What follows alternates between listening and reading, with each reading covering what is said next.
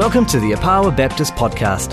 If you'd like to find out more about our church, visit us on any Sunday or online at opawa.org.nz. There was a little girl who was watching her mother cooking a roast. And she noticed her mum, when she was preparing the roast, cut the tip off the roast. And so she asked her mum, "Mum, why did you do that? Why did you cut the tip off the roast?" And the mother said, "Well, you know what? It actually makes the roast better because all the juices inside the roast will seep out and it'll make it nice and succulent and really good." But anyway, that's what my mother taught me to do. So the little girl ran off to find her grandmother and asked her grandmother, "Why do you cut the tip off the end of the roast?" And the grandmother responded, "Well, because that way all the juices that are outside of the roast can get into the roast and make it taste really nice." And by the way, that's what my mother taught me. The little girl's a bit confused, but then she runs off to find her great-grandmother and says, "Why do you cut the tip off the roast?" And the great-grandmother said, "Well, because this pot that I have is too small, and the only way I can get the roast in is by cutting the tip off." It's funny that over time, things that we do tend to kind of get just kind of made different. They get either misrepresented or forgotten the real reason why we actually do what we do.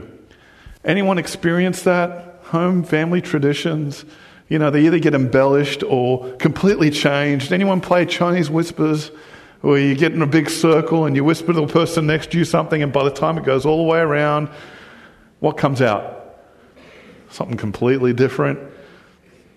Well, this morning I'm going to actually talk to you about communion and what does it actually mean? Because so much has happened over the centuries towards some of the things that we do as a church that I think in some cases we may have actually lost the real purpose of what it's about. Why do we do what we do? What was it that made it start to begin with? It's kind of like the roast. Over generations, the roast becomes this whole cutting the tip off the roast becomes this whole culinary experience when really all it was grandmother couldn't actually fit the thing in, But communion is a very funny thing because when we talk about communion, there are so many questions that come up. And that's gone over this, and some of you know these questions, you've faced them over the years. Like, should everyone partake in communion or just members only? Who's been in churches like that have had those questions being raised? Other questions, real wine or grape juice? Now that's an issue. I've got some smiling faces at the back. We wish it was real wine, Well, that's an issue in some churches. Okay, is it real wine or grape juice? Other things, is it one cup for all or many cups? I went to a Catholic school. I shared that, was it last week?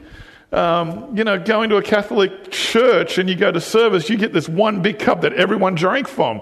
And that was gross. I used to think as a kid, I hope I'm not going to stand behind so-and-so because I don't want to drink the cup after he's drunk it, And so there's all these questions that come up. Is it one cup for all or many? Other questions. And this is something like, for example, the Catholic Church deals with. Is it really the body and blood of Christ or is it just a representation? Now, these are big theological debates we've had over the centuries regarding the issue of communion.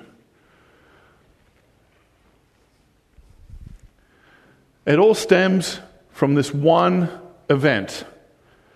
Over the 2,000 years, this one event when Jesus sat down with his apostles and shared the Passover meal, and he said this, while they were eating, Jesus took the bread, and when he had given thanks, he broke it and gave it to his disciples, saying, "Take and eat. This is my body." Then he took up a cup, and when he had given thanks, he gave it to them, saying, "Drink from it, all of you." That's just one cup, by the way. "This is my blood of the covenant, which is poured out for many for the forgiveness of sins. Now, the question I want to ask you this morning is this. Do you think the way we do communion today is the same way the early church did it? Who wants to help me out with this one? I got a lot of heads that shook and said no. Francis? I'm just wondering if it's not the same method. It's not the same method, but the Spirit is the same. Yeah, I can agree with that. That's cool. So not the same, but the Spirit is the same. Any other thoughts? It was a full meal, proper meal, yeah. I feel like I'm only getting like a little bit of bread. I want the full thing. But it's true, it was a full meal. So there were some differences. So what changed over the years? How did we get it to this point? We got busier. We ritualized it. Oh, that's a great word. We ritualized it. That's a good point. Before we can talk about why communion is what it is, I think we need to bring into perspective who is Jesus and what he done. Okay? This is really important because before you can start talking about, well, how should communion be, we really need to understand first and foremost, who is Jesus and what did he come to do? So, what was the big thing Jesus did? What did he come to do? Oh, if you don't know this, you shouldn't be in church. I'm kidding. Come on, who knows? What did he come here for? He came to save us, yes. What else? How did he do that? Dying on a cross. Why did he have to die on a cross? For our sins. But why did he have to do that? Fallen short, yeah. What were people living by at the time? What covenant? The Mosaic covenant. So what did Jesus do? He fulfilled the law. Hebrews. The first covenant had been faultless. There wouldn't have been no need for a second covenant to replace it. Jesus came. He fulfilled the Mosaic covenant, which is the law. And this is touchy, because I know people who are even listening to this podcast are going to have a major issue with what I'm about to say. And I know some of you will have an issue with what I'm about to say. But you know what? The Mosaic law is fulfilled. What does that mean? Thank you. One word, done. It's done. If you go on to read, it says when God speaks of a new covenant, the new covenant is found where? Who's the new covenant? Why? Because he gave us a new way to come to God. He is now the embodiment. Yes, in a way, he is now the embodiment of the new covenant. So it means he has made the first one obsolete. It is now out of date and will soon actually just not exist at all. So, here's the challenge with that kind of a thought. Do we still follow the law? Who's got the courage to answer that one? Jesus fulfilled the law. Therefore, we don't have to follow Jesus, not the law. What about the Ten Commandments? Well, Jesus actually responds to that because there is a problem and the people are starting to pick it up. His followers begin to pick it up. They say, Jesus, what if you're going to be the new covenant, if you're the one that's going to come and do all these changes, what are the most important laws that we need to keep following? What does Jesus say? And then love your neighbor. And what does that do? By those two commandments, love the Lord with all your heart, mind, soul, and love your neighbor as yourself. What do those two commandments embody? Everything. Right? Everything. Everything. So by loving Jesus and following Jesus, you're basically embodying the whole law. So, wow, Jesus made a lot of changes, but here's the thing. I think we get caught up with the final act of what Jesus did, that is his death and resurrection. We forget about the changes he made in his life. I think it was last week when I talked to you about how important that life was, that we tend to focus on the birth and the death and resurrection. But in the middle there's a lot that he had done. For one thing, how many tribes of Israel? How many apostles? You think that's coincidence? I don't know if you'll be able to answer this one, but how many elders of Israel were appointed by Moses? If you don't know it, answer this question. 70. 70. Was that by coincidence? There were 70 elders appointed by Moses in Exodus chapter 24. And then Jesus then sends out 70 disciples. Coincidence? Amen to that. Here are some things that I need to share with you. Egypt. The Israelites were running to Egypt because they were running away from a famine. Jesus, where did he go when he was a baby? What for? Well, he was running away from persecution, from death, yeah. And then he ended up coming back out of exile from Egypt. What happened with the Israelites? Same thing. They came back out of Egypt. The Jordan. Where was Jesus baptized? In the Jordan River. Symbolic of Israel crossing the Jordan River, coming into the Promised Land. How long was Jesus in the desert? In the wilderness? How long was the Israelites in the wilderness? So we're seeing some connections here. Are you with me? You see how important all this is? Okay, keep going. The temple. Okay, who does Jesus equate? What does he equate himself to? What does he say when he says, knock this temple down in 3 days, I'll rebuild it? What was he talking about? His body. So he's equating his body to the temple. I have issues with people who are adamant that we need to build another temple in Jerusalem. Why? What was the purpose of the temple? Sorry? Well, yeah, for the presence of God on earth. What else? The sacrifices, right? What did Jesus do? That was a place he was sacrificed, wasn't he? And now what has he sent to us? His Holy Spirit, which is presence of God. So why do we need another temple for? Can someone help me with that? You know, part of the issue is that we read Revelation where, we need to build another temple there. But hang on a second, if Jesus is being metaphorical about his body being the temple, don't you think in a book that is completely metaphorical in Revelation that the temple is metaphorical for who Jesus is? His establishment on earth. There is a strong correlation, and if you read the language of Jesus, he correlates himself to the temple. He is the temple.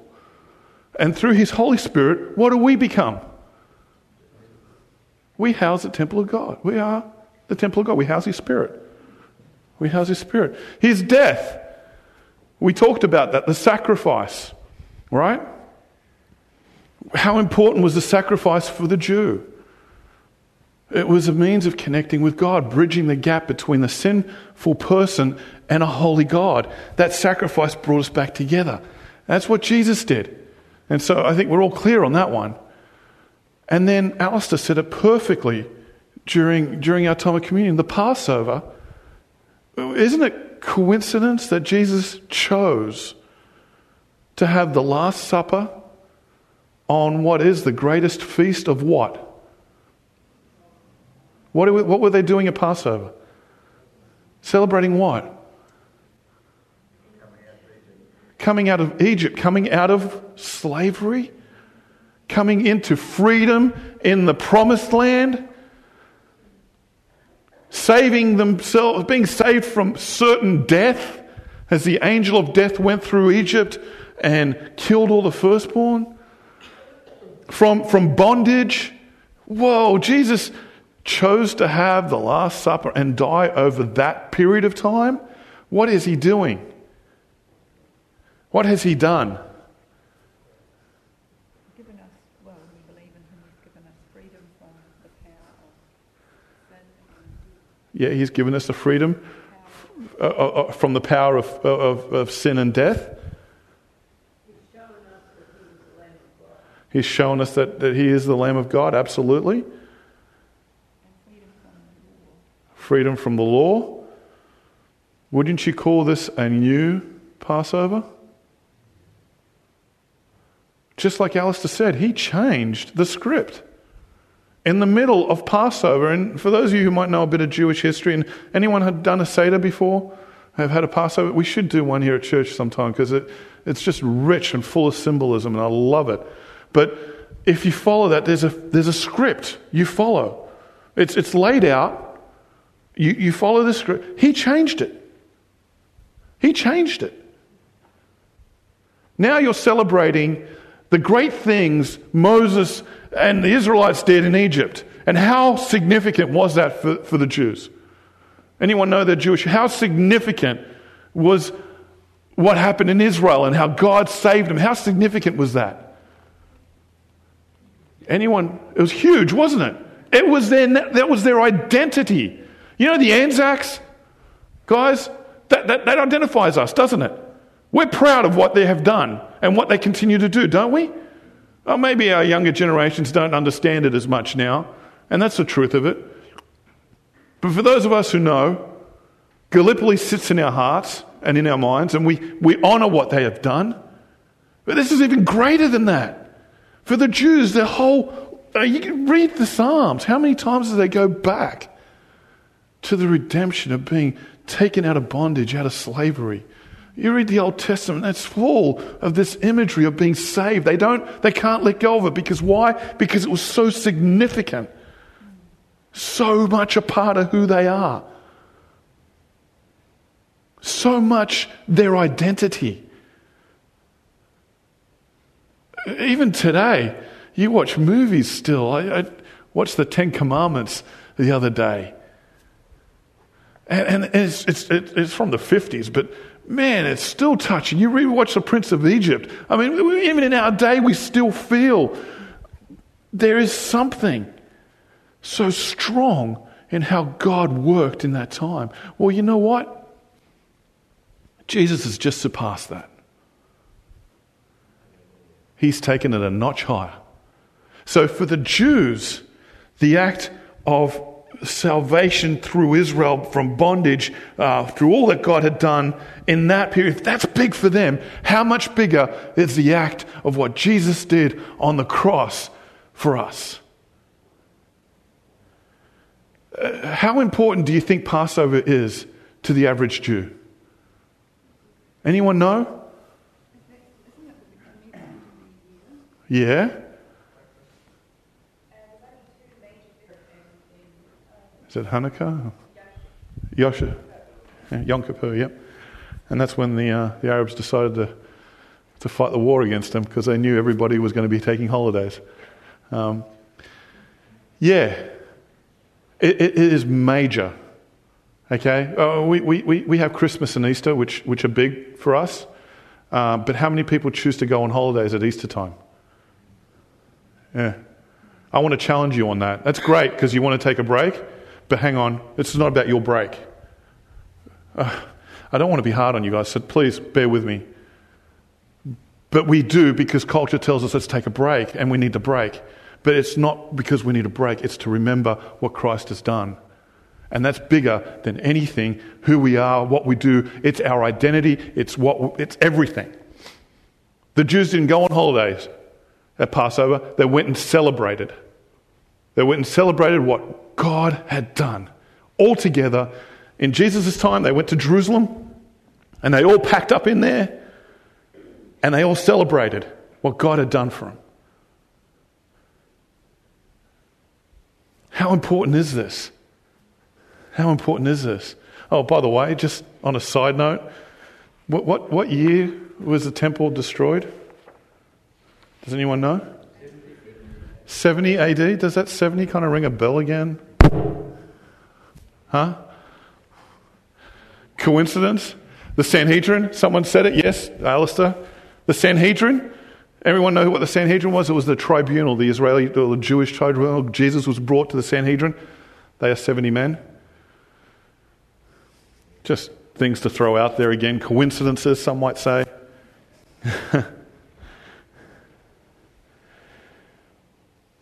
we're going to take a look at a few passages in 1 Corinthians because I want to nail down what communion should mean for us. I've given you a bit of a background, and you need to understand the importance of what this event means for who we are as Christians. Because sometimes it's true, we take it kind of lightly. We start arguing the finer points. Should we have communion once a month, every week? Real bread, not so real bread, wine, juice. We start arguing and fighting over these finer points, and we forget that this is pretty much the cornerstone of our identity as Christians. And the Jews took their identity very, very seriously. And so how seriously do we take our identity in Christ? Jesus came and he changed the script to Passover. So in a sense, communion for us is our new Passover. Except, unlike what the word or the term means, Passover, that meant that the Spirit of the Lord, the angel, passed over the houses. Well, no, it's not for us. He's going to pass within us. He wants to change our lives. Through what he has done, he wants to see us with his Spirit living in him. So heading off to 1 Corinthians. If you want to head over to chapter 11 of 1 Corinthians. Now, as Alistair was saying before, they didn't just do this back in the early church. They had feasts, big feasts. And they would get together and they would, come together and hear a word, or someone would share. They would sing hymns. I'd love to know what the hymns sounded like back in those days, but they would sing, hymns, most probably psalms that they would have learnt, especially amongst the Jewish population. So they would have done that. They would have had a get together, and everybody would have brought their bread and their food and the fruits and all that. And they would have sat down and had a big meal together. And as they had the meal together, they would have broken bread, given thanks, and remembered who Jesus is as a community. Now, unfortunately, the Corinthians took this a little bit too far. Some people were getting drunk, so they actually did use real wine back then. But these people were overindulging in it. Other people were left out. So people would bring food and they would say, this is just for our group. You're not part of our group. Some of the poor people weren't partaking in the meal because they couldn't bring anything. And so Paul's a bit aghast about, well, you guys have lost the whole point, the whole meaning of what communion's all about, of what breaking bread together really means. And so he really launches into them. And he starts in verse 23. I didn't put it up there because it was a bit too long, but I'll read it through. It says this: "For I received from the Lord what I also passed on to you. The Lord Jesus, on the night he was betrayed, took bread, and when he had given thanks, he broke it and said, 'This is my body, which is for you. Do this in remembrance of me.' In the same way, after supper, he took the cup, saying, 'This cup is the new covenant in my blood. Do this whenever you drink it in remembrance of me. For whenever you eat this bread and drink this cup, you proclaim the Lord's death until he comes. So then, whoever eats the bread or drinks the cup of the Lord in an unworthy manner, you'll be guilty of sinning against the body and blood of the Lord. Everyone ought to examine themselves before they eat of the bread and drink of the cup. For those who eat and drink without discerning the body of Christ, and drink judgment on themselves. That is why many of you are weak and sick, and a number of you have fallen asleep. But if we were more discerning with regards to ourselves, we would not come under such judgment. Nevertheless, when we are judged in this way by the Lord, we are being disciplined so that we will not be finally condemned with the world. So then, my brothers and sisters, when you gather to eat, you should all eat together. Anyone who is hungry should eat something at home, so that when you meet together, it may not result in judgment. That's some heavy words from Paul to this church in Corinth. There are some heavy words, which, by the way, this predates the Gospels, so this is the first account that we actually have of a communion, of a gathering of believers wanting to eat and drink in remembrance of the Lord, following the commandment that was laid out by Jesus himself. So what does he mean by all of that? Well, I've broken it down, and we'll start with the first one. For I received from the Lord what I also passed on to you. First of all, it's a remembrance. It really is a remembrance. Just like the Passover feast is a remembrance. Remember what the Lord did for you in Egypt. Remember what Jesus did for you on Calvary. Remember what he did on the cross for you. It is a remembrance. And it's something we pass down generation to generation. This is one of those things we don't change. This is one of those things that is eternal. That who we are as Christians, we never, ever let go of. You with me? He makes it really clear. Hey, I've received this from the Lord. I'm passing it on to you. And you know what? We need to pass it on to our children and our children's children. We need to never, ever forget what Jesus has done for us. Then he goes on to saying, for whenever you eat this bread and drink this cup, you proclaim the Lord's death until he comes. We look back. We look back. Now, this is difficult for us today because we're not Jews, and our Jewish culture is so very far removed from our Western culture. I'm Italian, and I can understand a portion of some of that. The Mediterranean culture is very similar in a sense. But when they remember something, they don't just light a candle and say, hey, we remember that. They almost live it. They're almost, it's kind of difficult to explain. But if you've done the Passover Seder, you can almost feel they have the taste of what it feels, the bitterness of being in captivity. You know, you taste it, you see it, you feel it, you smell it. They lived it. They relived the moment of what it meant to be going through the Passover. So when we're called to proclaim the Lord's death, to remember the Lord's death, it's not just, hey, I remember it now and that's it. It's almost experiential in a sense. Do you really remember what it means?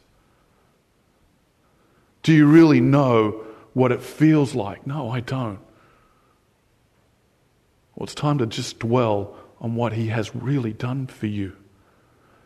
It's time to just dwell on what it means for what he did for you. He's God. And they were spitting on him. He could have called down 10,000 angels with submachine guns in a moment and blow them away. And he chose not to. And you know what? A lot of us here could never do that. Because we have to prove a point. He proved it by being submissive and dying on the cross. Don't just remember it. And then he goes on, everyone ought to examine themselves before they eat of the bread and drink from the cup. The remembrance is one thing. The other thing that's so important about what we do here is, hey, you've got to remember who you are. Who are you? Who are you? Do you think it will matter in heaven whether you're a Kiwi or an Aussie? Do you think that really will matter? Oh, I'm getting some people going, yeah, of course it will. Oh, Kiwis, I don't know.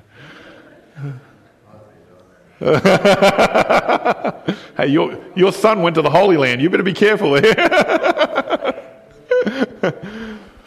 In heaven, whether you're an Aussie or a Kiwi, Italian, Jew, it won't matter. Now, in some sense, it has to matter here on earth because we live by the laws of the land. But as we gather in this room, guess what? It doesn't matter. Our identity is in who? It's only in Jesus. Amen. Our identity here, I don't care how many degrees you got. I don't care how much money you have or how much hair on your head, or maybe that I do care a little bit about, but I don't care how well dressed you are or how not well dressed you are or how successful you are and how not successful you are. How tall, skinny, fat, short, it doesn't matter. Your identity, everyone's identity here in this room can only be found in Jesus. Full stop. We are all on the same plane.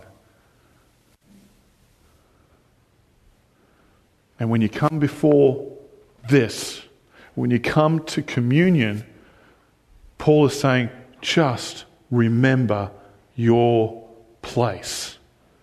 Who are you? Who are you? Because you know what? We spend a lot of time cultivating something we're not. We spend a whole lot of time hiding from the real us. God wants you to be real with Him. Examine yourself. And this is an opportunity. Come communion time, you're remembering who Jesus is. You're celebrating the grace and the love found in Him. But He wants you to look inside and say, hey, what's in there? What do you need to be looking at? Because God doesn't just settle with you. He loves us as we are, in the place that we're in, but He wants to see you grow. He wants to see you rise up. He wants to see you accomplish His will for you in your life. And part of that might need a bit of work. Part of that might be to look inside and say, do I have to?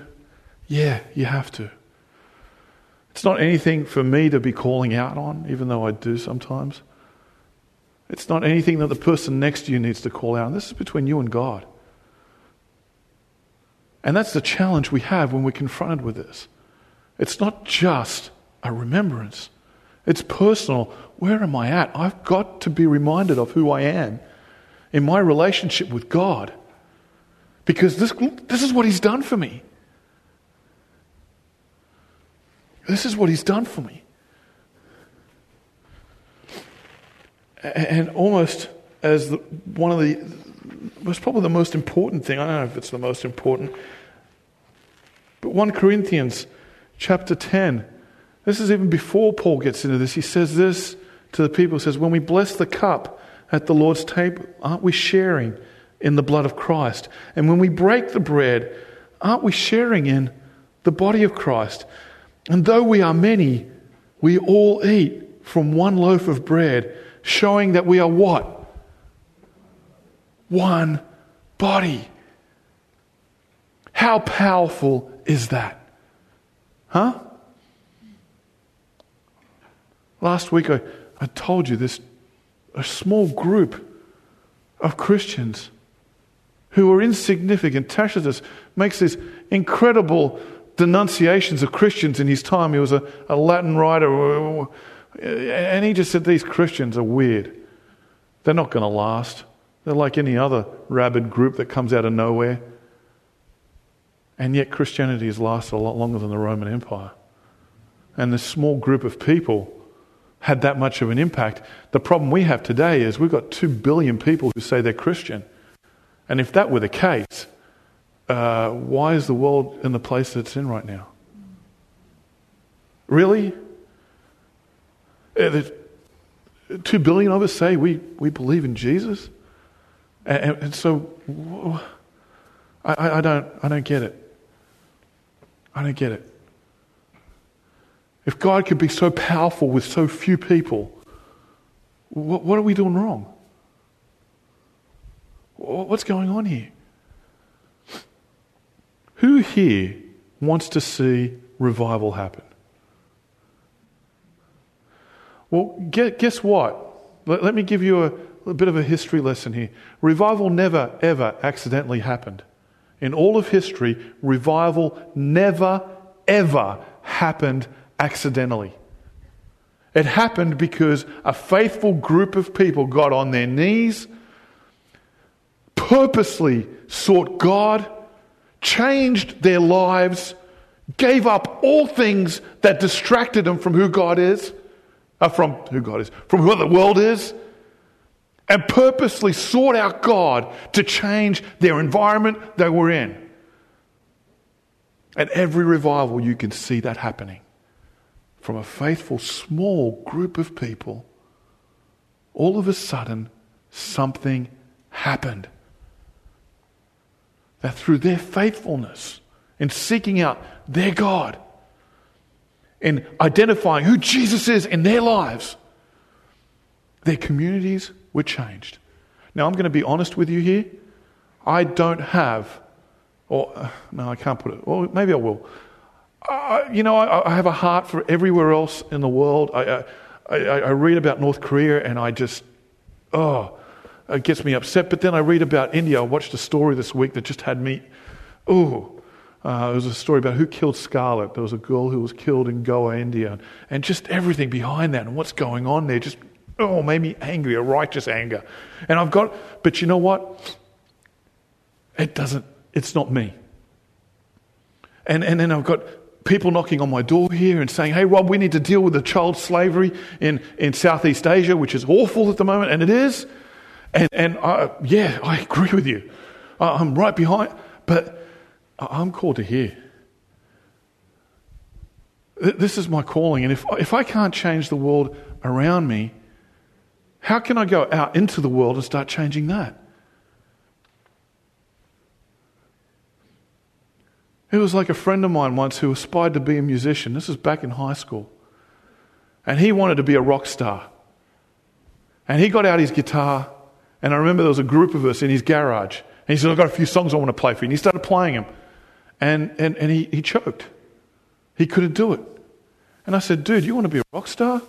You can't even play in a garage. And there was awful kids and all that kind of stuff. But part of it is for me as well as a Christian. If I'm not able to impact my community, the place where God's put me, how in the world am I ever going to go overseas and deal with some serious issues out there? Which, by the way, they're just equally as serious here. It's just different forms of it. Now, I'm not talking about missionaries, by the way. Their calling is their calling. My calling is here. And I know some of you are called to go out into that world, and our calling is also to support them. So please don't hear me about saying no missionaries. But what I am challenging you on is, if God has called you here, what kind of impact are we having here? And that doesn't mean going out and arguing for political agendas and rights. Because you know what? That's not what the early church did. The early church took this seriously, and they lived it. And that was enough to change the world around them. That was enough. And that's the challenge for us this morning. There's one bread, one cup, one body. And when we come before it, we are called to be challenged in our walk with the Lord, to be reminded of what Jesus has done for us, to be also challenged by where we stand with Him and where we are with Him, and to be renewed in the mission that He has laid out before us. Because this is not supposed to bring us down. This is supposed to lift us up. It's like a car wash. Let go of the world, reconnect with the Lord who loved you so much that he went to his death for you. Oh, there's so much power in that I can't even begin to tell you. If that doesn't stir your heart, I got nothing else. I can do handstands, but that won't stir your heart. It'll just make you laugh. I ask the worship team to come up. And as they get set up, just want to spend a moment. I know we had a moment with the cup and we had a moment in hearing what was going on there. But take a moment now to review inside of you. Think about Jesus and what he has done for you and where he is tugging your heart. Because I don't care how old or how young you are, he is still calling you, and he'll call you right up to the day, even after you're dead. The day you die, he's still calling you. I was with a friend of mine, an old pastor friend of mine, my mentor. He was dying, and he was still ministering to me. God doesn't stop. He doesn't want to stop working through you. He wants to continually work through you. Find what's in your heart that needs to be cleansed. Let's just take a moment, and then the worship team will lead us in the last song.